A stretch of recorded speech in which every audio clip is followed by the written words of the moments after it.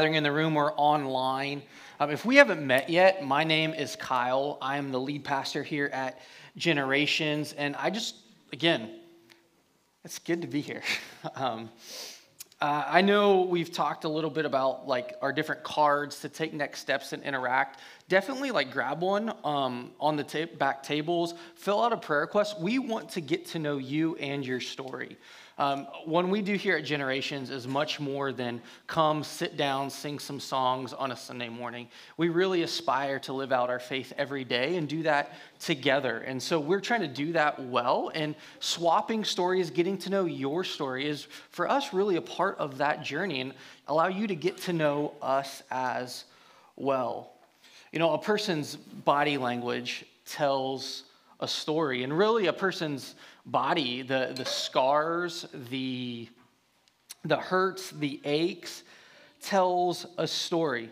Sometimes a person's body language, arms crossed, recluse, can communicate that they're not interested, not wanting to talk. You probably all have some of those people in your life who, without saying anything, you know exactly what they're thinking by their facial expressions.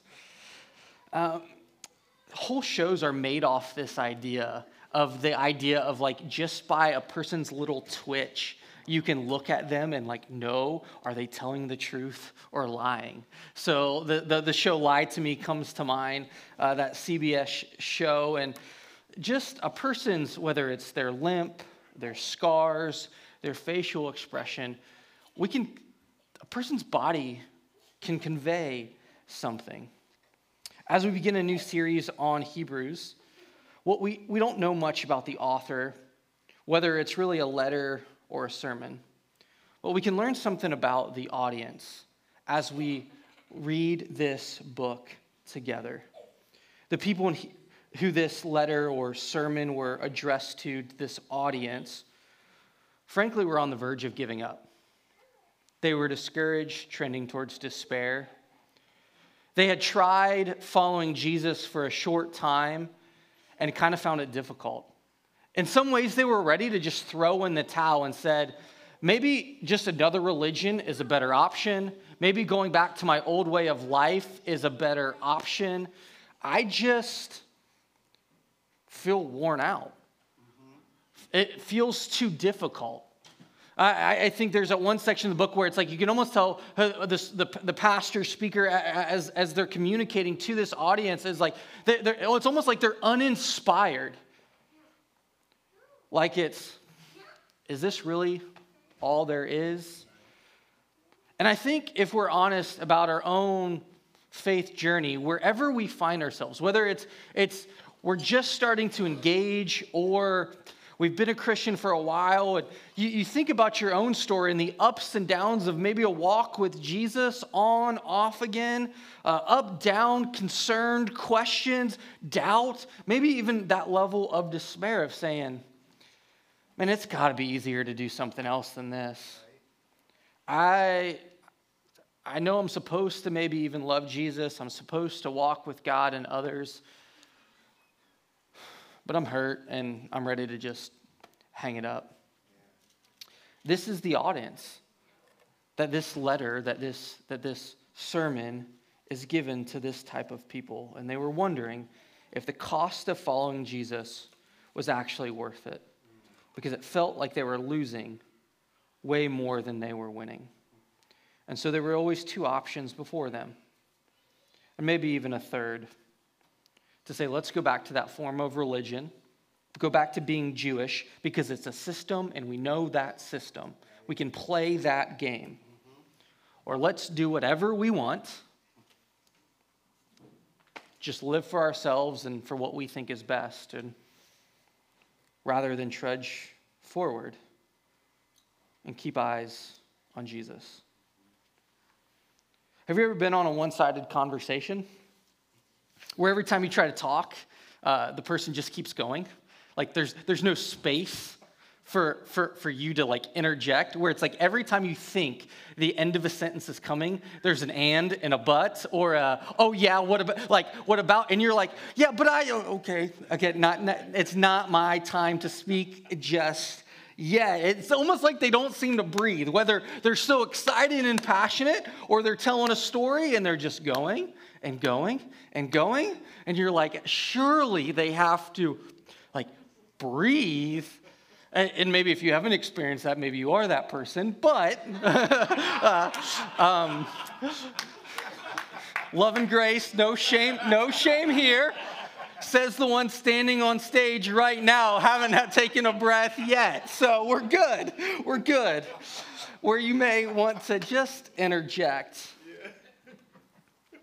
Oh, that person. Usually that person's typically like pretty exhausting.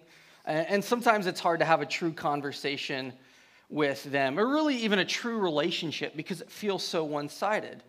Or maybe it's the opposite. Maybe when you're trying to engage with this person, they're always thinking and processing, and you ask a question and you're like, can I get something out of you? Your face isn't even giving me anything right now. You know, those stone cold people. And it just seems like they're never sharing. The more you pry, it's like just trying to pull something out of them. Or maybe it's like you're trying to have a conversation and you just really need to talk with someone, but they never seem to slow down. They're going, they're fixing something, doing something. Hey, I would love to talk, but I got to go here and here and here. And you're like, okay, so do you have time on your schedule? They're always in a hurry, always on the go. And maybe even they're not on the go, but it's like they always have like one more thing to do. And maybe that's someone in your life or a spouse, and you're like, hey, can I get some time on your calendar to interact and have this conversation? And it seems like they always have one more thing, even good activity. But especially when we need to communicate something, it feels like it's unavailable to us. They're unavailable to us. All that to say, good communication is hard. And we wonder why we get frustrated in our relationship with Jesus. Because more often than not, we're that difficult person. We often want God to speak, but rarely slow down to listen. We often want God's help while filling up our own schedules. We often miss God's perspective when we never process our thoughts with God because we've made up our minds before we even talk with Him. One of the most important assertions made by the author of Hebrews in these initial verses is that God is a speaking God. That God can be seen, known, and heard. The technical term here is called revelation. That God reveals Himself to us. That for sometimes in our experience, we feel like God is at a distance, uninterested in our lives, and it's actually the inverse in that. God is very interested in us and what is happening in our day-to-day lives and wants to be known, to walk with us in our everyday. But we fill up all the space. We fill up all the conversation. We make up our minds and then ask Him for His approval after we've already decided. And this audience, we're asking, so does God still speak to us today? Because the competing systems of religion, their competing life felt like God was absent. And so the very first sentence the author-speaker begins to answer is this question: does God still speak? And this is the response. That long ago God spoke to the fathers by the prophets at different times and in different ways. See, God had spoken in different ways, but they were fragmented. They were impartial. For example, like if you were to just kind of go out and wander about, like I know the weather changes here, like we still get great, beautiful days like we had yesterday, and we see a mountain and we see the leaves change, and we get to see that like God actually speaks to us in nature. Psalm 19, 1 and 2 clearly affirms this reality. It says, the heavens declare the glory of God, and the expanse proclaims the work of His hands. Day after day, they pour out speech. Night after night, they communicate knowledge. The New Testament writer, Paul, And Romans 1 clarifies the nature, the extent, and the purpose of this revealing, of this picture of when we see something of beauty in nature, that something is being communicated, but to what extent might it be communicated? This natural revelation, God's invisible attributes, that is, are communicated. His eternal power and divine nature have been clearly seen through what he has made. It's what the Apostle Paul writes in Romans chapter 1, verse 20. Yet at the same time, natural revelation of something bigger and out there is not sufficient to give us any indication of what that being is like and what is the issue with our world, and is there anything to be done about it. We could go out and experience and see something great and incomparable and feel like, man, that's truly amazing. Takes your breath away. But there is something behind that reality that is being communicated in that moment. And without something specific, we don't know to what extent might be communicated. See, fundamental to the argument of Hebrews is the conviction that God has revealed himself over the course of history in word and in deed to the people of Israel and through the people of Israel. God is a speaking God. He wants to be known. He wants his creation to know who he is, what he's about, what he is like. And so he speaks. And throughout a quick survey of the Old Testament, God chose to speak through a burning bush, through a donkey. God reveals his character to the prophets of Israel. Isaiah and Habakkuk wrote and spoke. Ezekiel actually lays on his side for a whole year. Jeremiah takes a jar and smashes it before the people of Israel so that they can see the nature and the character of God as they interact and want to follow him. And so all these variations of prophets, priests, and kings in the Old Testament, they wrote and they spoke. But through the Old Testament narrative, the one people of God has always been established by the Word of God. Amen. And the Word of God that he speaks for the author of Hebrews is embodied in Christ, meaning God's Son in Jesus is God's final word to us, revealing all we need to know to experience the benefits of knowing and following Jesus. See, for this audience, they need to know that the benefits package that they had inherited, that they had been freely given through Jesus, was going to carry them through eternity. And even when there was suffering and difficulty, that if they could comprehend the package that was available to them, it would actually help them endure. It would help them persevere.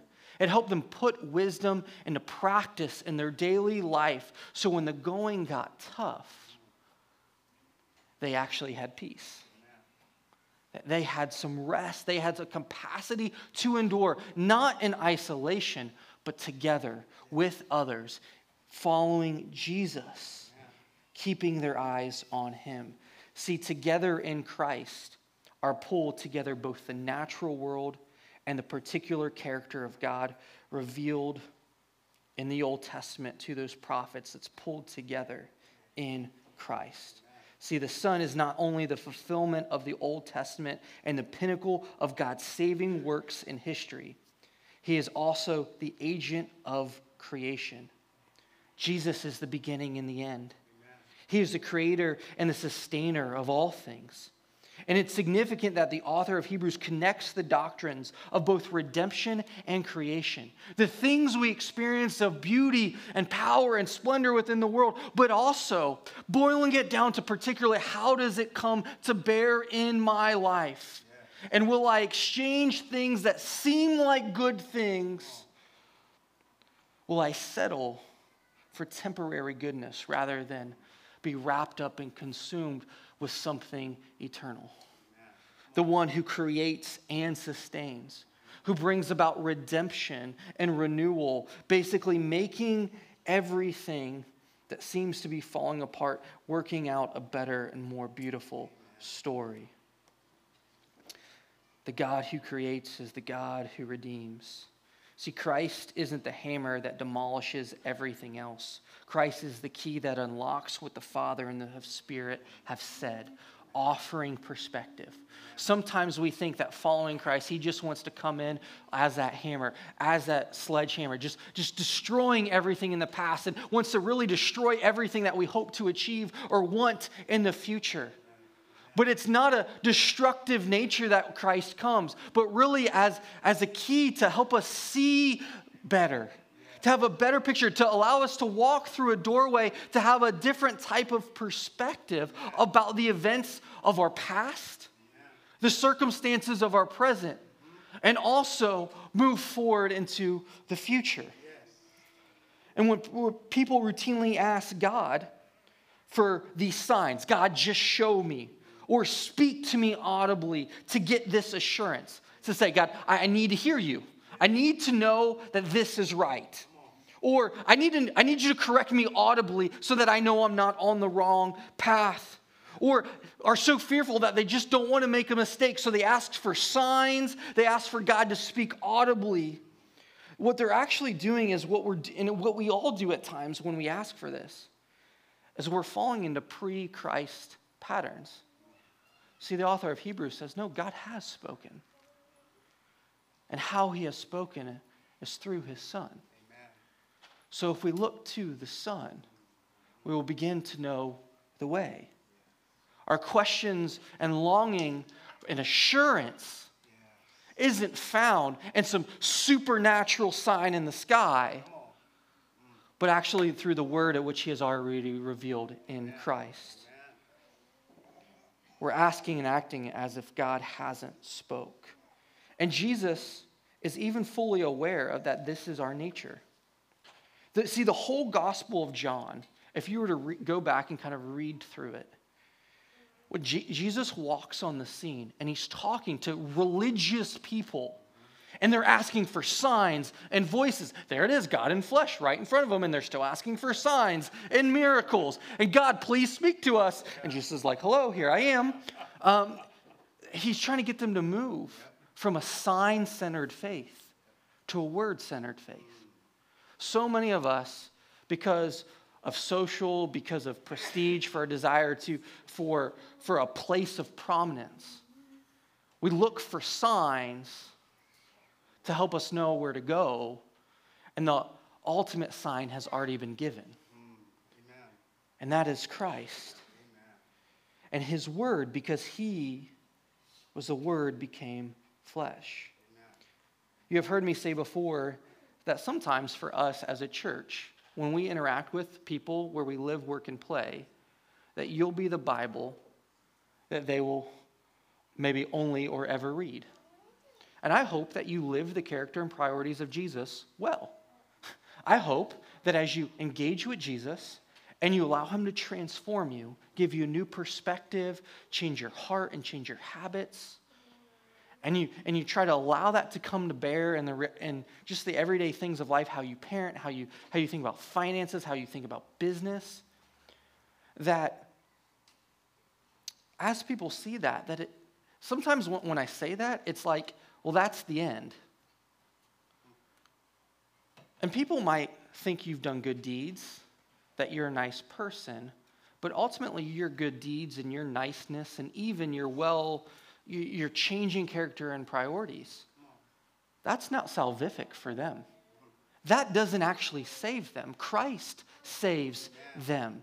And so the hope is that as you live your faith every day, everywhere, that as they see that change, that you then point to the revealed word of God in Jesus, that they are able to engage with Jesus for themselves, so that they may love your actions, but come to love the Savior more. Amen. See, there's other revelation, and we can play a part in that, but it's always fragmented. It's like one of those abstract art pieces where like you see all the pieces and parts and it looks like this big jumbled mess, and like you keep walking around the side of it and then all the pieces align and become this beautiful picture? See, Jesus is both the picture and the place at which we can see that picture clearly. It gives us both the perspective and the direction. He does. Because without him, the Word becoming flesh, we'd have no knowledge and meaning of the cross and resurrection of Christ, nor would we know how to respond to that reality, nor we wouldn't know that God does love us, that he cares for us, that he has moved towards us, that he offers forgiveness, that he can redefine and give us perspective on our past, that he can help us make sense of our present, and give us the courage at sometimes to just put one foot in front of the other and move forward. Amen. That we don't give up in despair and feel like all is lost. Yeah. And it's not this half-hearted like optimism where the glass is half full, put some pep in your step, like keep going. It's this perspective that helps you make sense. Yes. Amen. This, now I see. I see something that I didn't see before.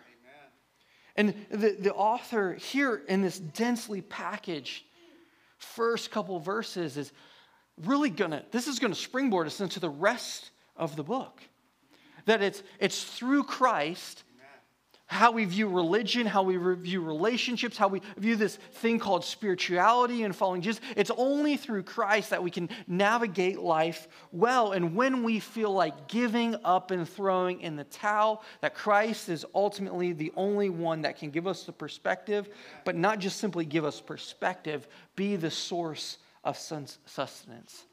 Be the one to help us be satisfied, help our soul.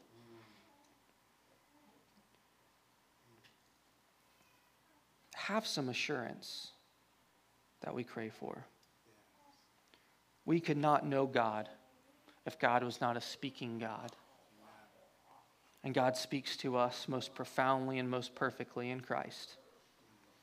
So to answer the discouraged Christians in this densely packed opening couple statements, yes, God speaks. And he continues to speak to them and to us through his Son. Amen.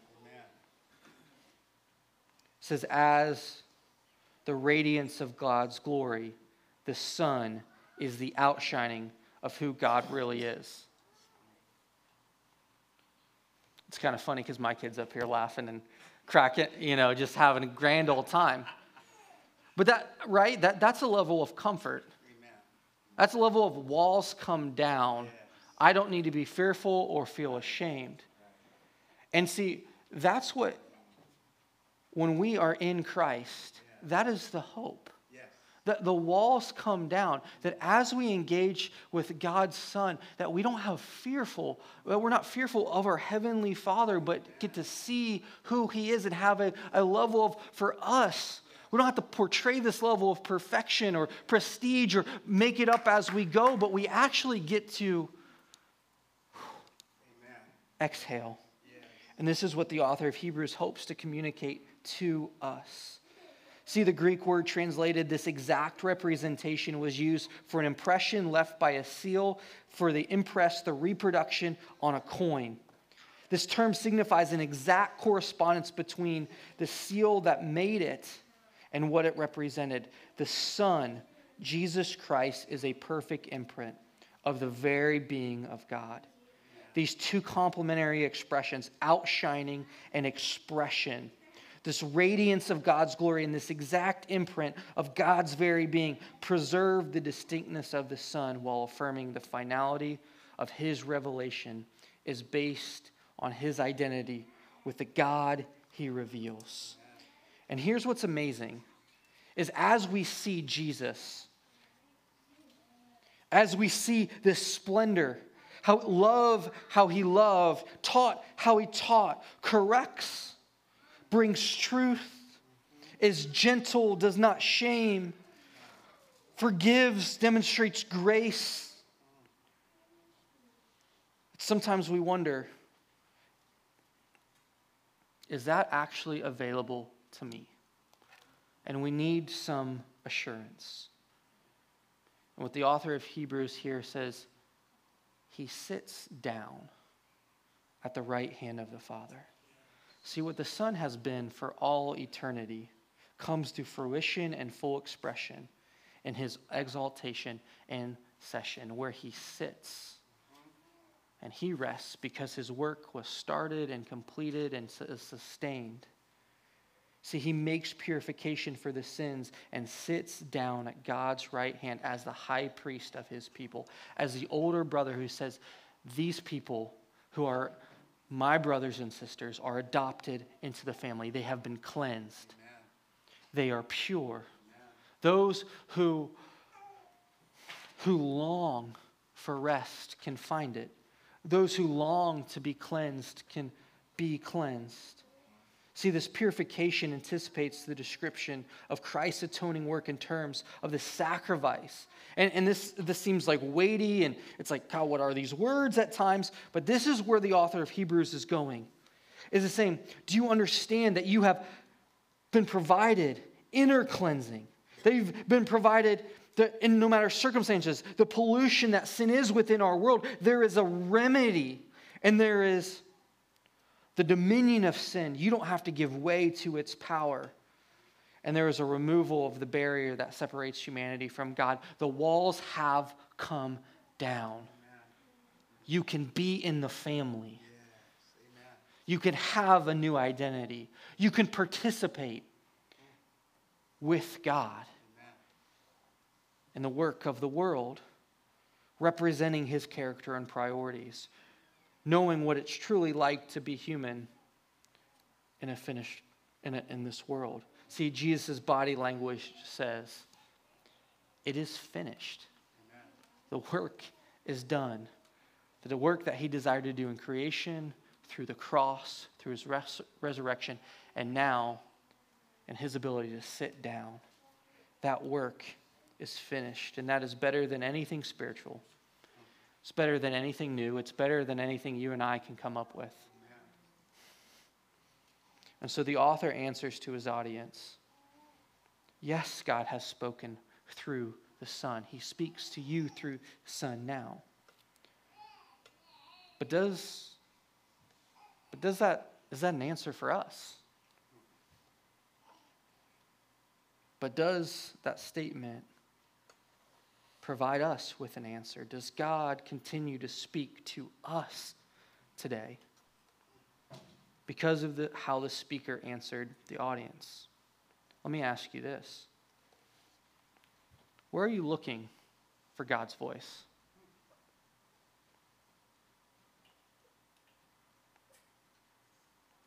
Scriptures speak about, if you seek me, you will find me. If you draw near to me, I will draw near to you. The challenge is sometimes where we look for God's voice is we look in all the wrong places. Or we fill up the space so that we say we're looking, but we're not. I think sometimes some of the places that we look is we think we should only just look to nature. That nature constitutes the totality of reality. That, man, if there's beauty out there and I'm just in nature and nature is good, then life is good and that's what I need. And so all of your thoughts, all of your feelings, everything is, chalked up to that whole idea of the universe, let's call it. And we just attribute it to nature. That's what the universe wanted. But what happens is if we live that way, then everything becomes a bottom-up, consisting of our own reflection, of our own concept of what is good and what is evil. And we are finite and we are fragile, despite our best ability to put on sometimes the persona that we are strong. We don't have ultimate perspective, and therefore, inevitably, will always cause more pollution than experience and express the beauty that God wants us to. This religion will always originate in the minds of people if we always chalk it up to the universe. since there's no God standing above or outside of nature or to act upon it. Another pitfall we have is we say, yeah, there's something big and true out there, but it's unique for every person. You know, you've heard the statement or sentiment, like, speak your truth. And I think it should be said that we should listen to people and we should consider their perspective and their life experience and how they view the world, but also hold that with an open hand and an open perspective, because someone's perspective may not always be ultimate. Because what happens if you start to tease that out, I like to call this the mindset trap. That if I just have the right mindset, then it'll be better. And sometimes it never gets better, but all you keep hearing from people and all you keep telling yourself is, well, I just guess I don't have the right mindset, so I got to have a better mindset or a better perspective. But for some reason, that doesn't seem to absolve or remedy the suffering that sometimes come from an unforeseen circumstance in life. That when we simply live out one's individual truth, that truth becomes a social construct. And sometimes this seeps into our religion. It seeps into following Christ, that we say, well, if I just persevere, if I do the right religious things, then maybe God will meet my need for a new car. And what happens, or a new job, or the right person, or bless me with the right finances. And what happens is we start to say, well, I just need this, and this is what I want to manifest, and this is what I want to speak into existence. And when we start to do this down, we actually start to color outside the lines of how following Christ really begins to transform our lives. And this will continue something that we'll talk about in coming weeks. And those who live this way may live ultimately shallow and an insipid form of Christianity if we let that seep into our way of living, that in the end neither affects life nor endures the test of time. I think the last pitfall that I'll share here is that we think there's something else to come in terms of one more final revelation. This is how different religion or religious sects get started, or manifestations of Christianity get started, of maybe Mormonism or a Jehovah's Witness, or they're an evolved religion.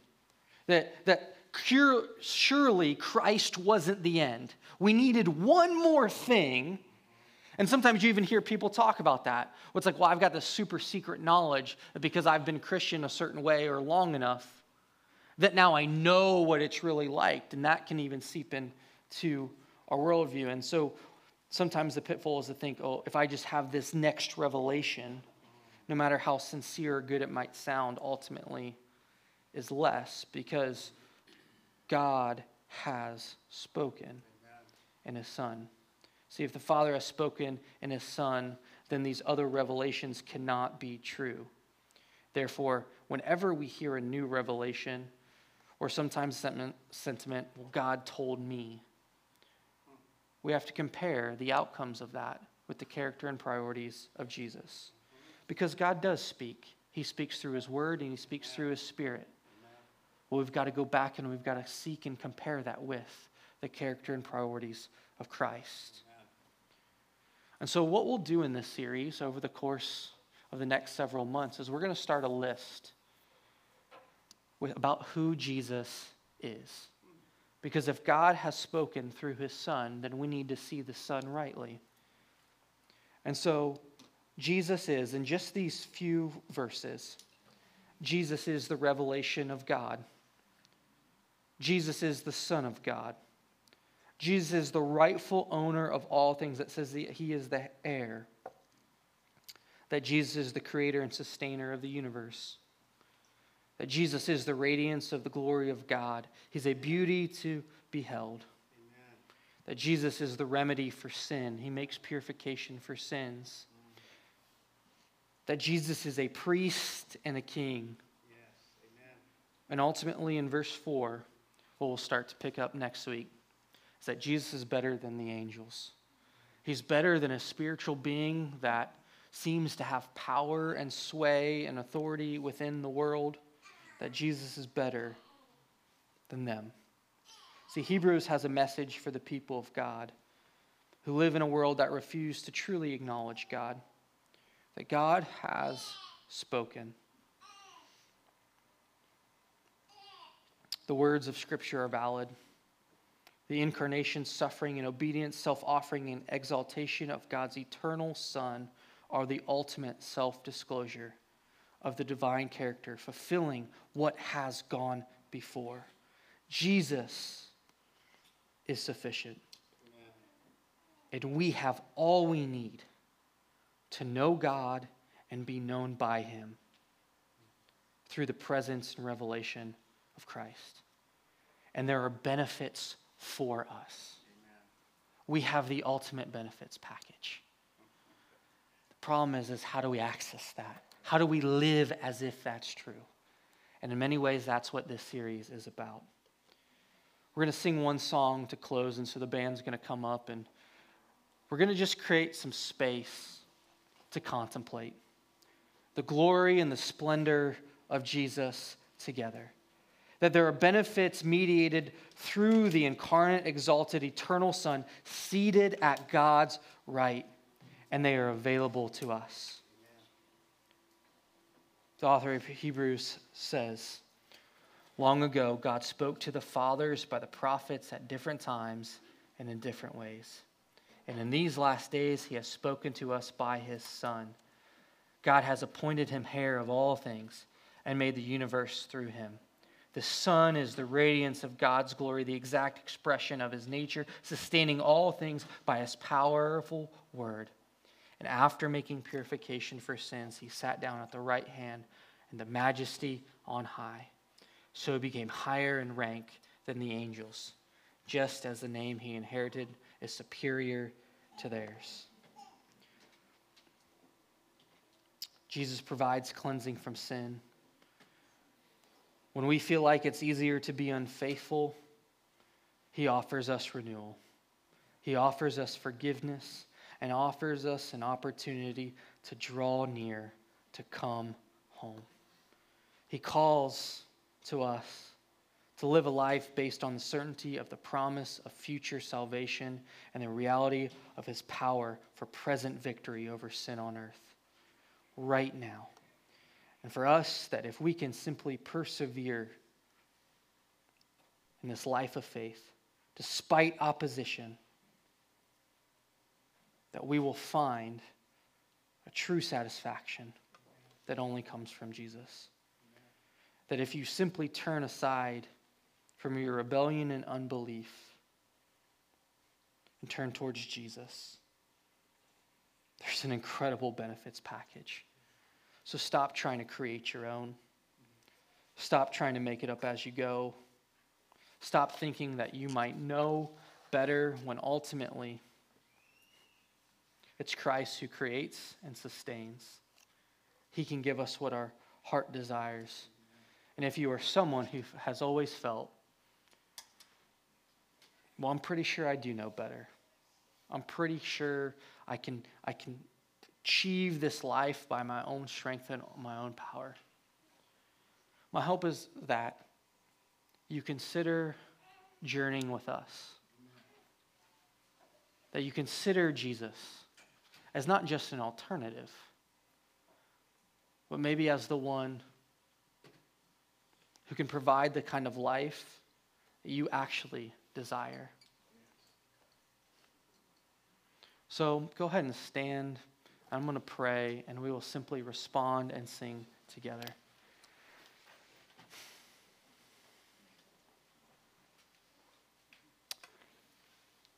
God, I pray over us right now that those who feel strong in their faith, those who feel weak in their faith, those who feel like they've got all the answers, God, that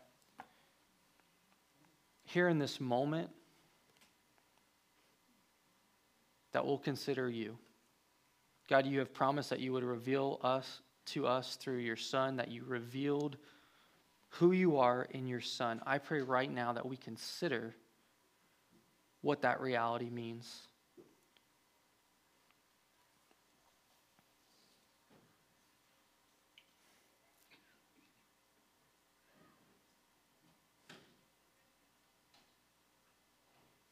God, I pray that we make some room right now in our hearts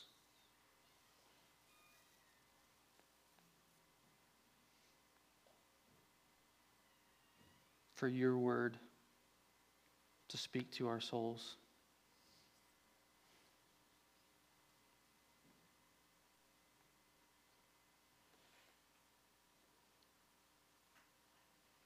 God, I thank you for Jesus and the love that he communicates.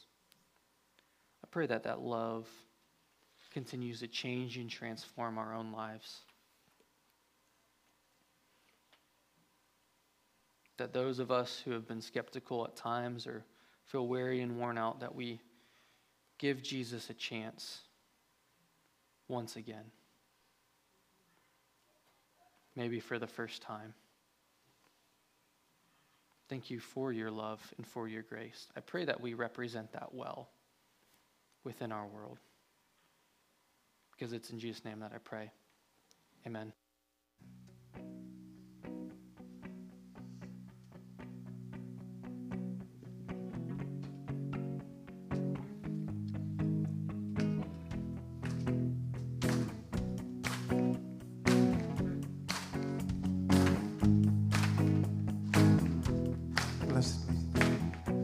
Blessed be your name in the land that is plentiful, where the streams of abundance flow.